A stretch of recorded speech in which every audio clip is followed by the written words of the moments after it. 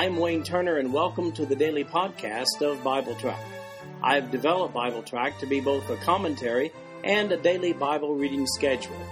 These podcasts cover the text and commentary, which may be found at www.bibletrack.org.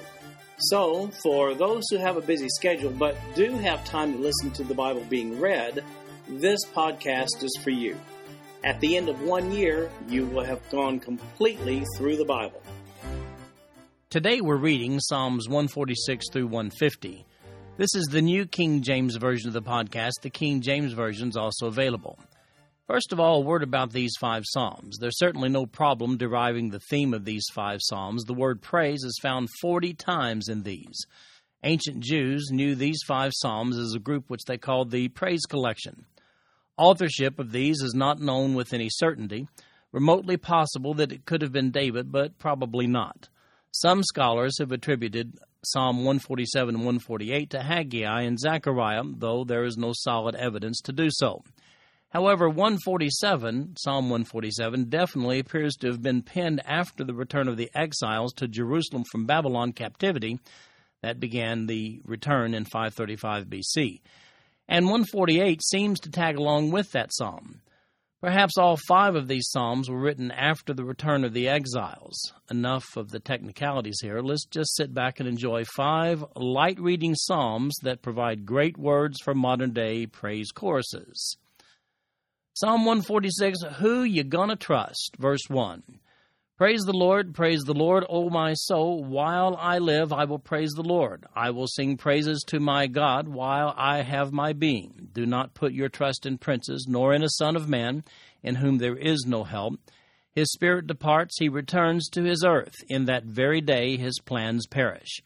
Happy is he who has the God of Jacob for his help, whose hope is in the Lord his God, who made heaven and earth, the sea, and all that is in them, who keeps truth forever, who executes justice for the oppressed, who gives food to the hungry. The Lord gives freedom to the prisoners. The Lord opens the eyes of the blind. The Lord raises those who are bowed down. The Lord loves the righteous. The Lord watches over the strangers. He relieves the fatherless and widow. But the way of the wicked he turns upside down. The Lord shall reign forever. Your God, O Zion, to all generations, praise the Lord. When you're down, who are you going to trust? Well, let's hit it from a different perspective. Who not to trust? We see that in verse 3. It says, Do not put your trust in princes, nor in a son of man, in whom there is no help. Now, God is solid, dependable help. Man, well, he isn't. An outline of this psalm may be seen like this, a call to praise in verses 1 through 5, because of the greatness of God in verse 6, and then we see the graciousness of God in verses 7 through 10. That brings us to Psalm 147. We're just happy to be home is the theme here. Verse 1. Praise the Lord, for it is good to sing praises to our God, for it is pleasant and praise is beautiful. The Lord builds up Jerusalem. He gathers together the outcast of Israel. He heals the brokenhearted and binds up their wounds. He counts the number of the stars. He calls them all by name. Great is our Lord and mighty in power. His understanding is infinite. The Lord lifts up the humble. He casts the wicked down to the ground. Sing to the Lord with thanksgiving. Sing praises on the harp to our God, who covers the heavens with clouds, who prepares rain for the earth, who makes grass to grow on the mountains. He gives to the beast its food, and to the young ravens that cry. He does not delight in the strength of the horse. He takes no pleasure in the legs of a man. The Lord takes pleasure in those who fear him, in those who hope in his mercy. Praise the Lord, O Jerusalem. Praise your God, O Zion. For he has strengthened the bars of your gates. He has blessed your children within you. He makes peace in your borders and fills you with the finest wheat. He sends out his command to the earth. His word runs very swiftly. He gives snow like wool. He scatters the frost like ashes. He casts out his hail like morsels. Who can stand before his cold? He sends out his word and melts them. He causes his wind to blow and the waters flow. He declares his word to Jacob, his statutes and his judgments to Israel. He has not dealt thus with any nation, and as for his judgments, they have not known them. Praise the Lord. Now, verse 2 is a dead giveaway on this one. It says, "The Lord builds up Jerusalem. He gathers together the outcast of Israel."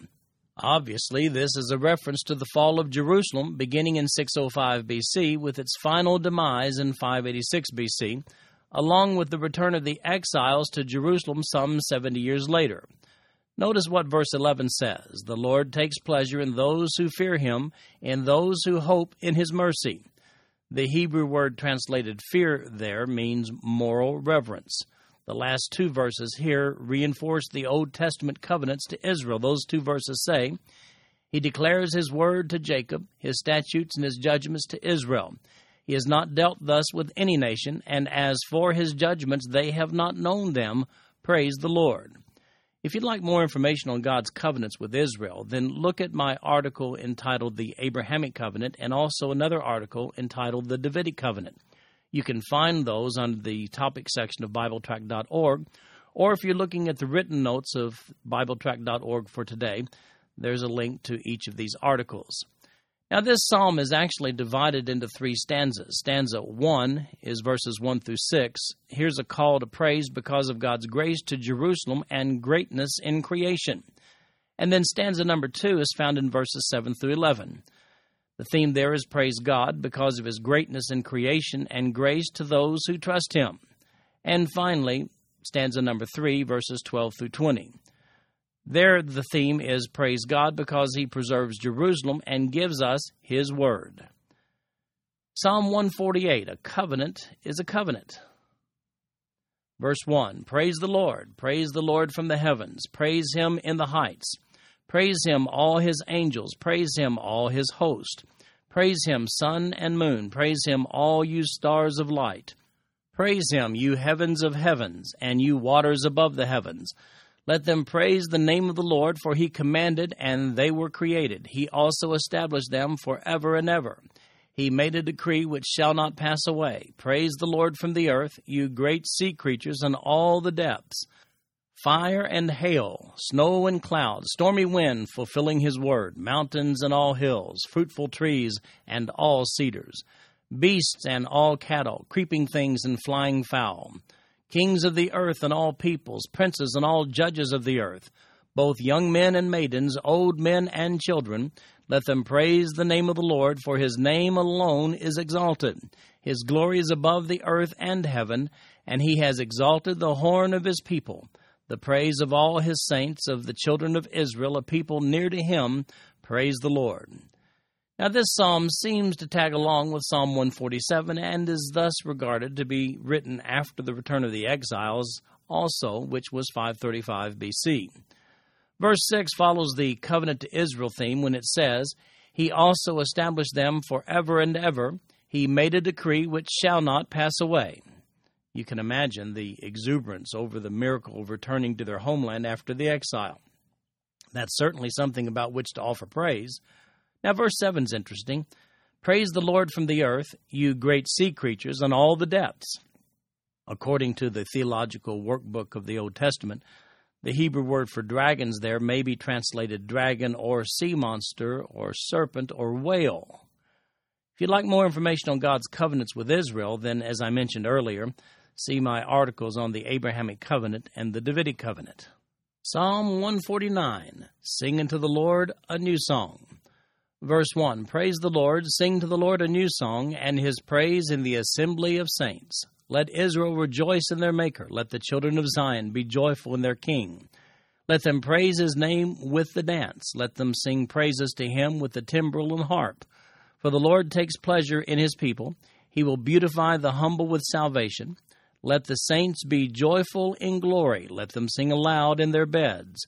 Let the high praises of God be in their mouth, and a two-edged sword in their hand, to execute vengeance on the nations and punishments on the peoples, to bind their kings in chains and their nobles with fetters of iron, to execute on them the written judgment. This honor have all his saints. Praise the Lord. This psalm certainly fits the post-exilic motif. We talked about that a little bit earlier. In other words, after they returned from the exile. That's especially so when you view verses 7 through 9 in that context. A return to the land of Israel, calls for some celebrating, I'd say. What's celebrating without a timbrel and a harp, and maybe a little dancing too?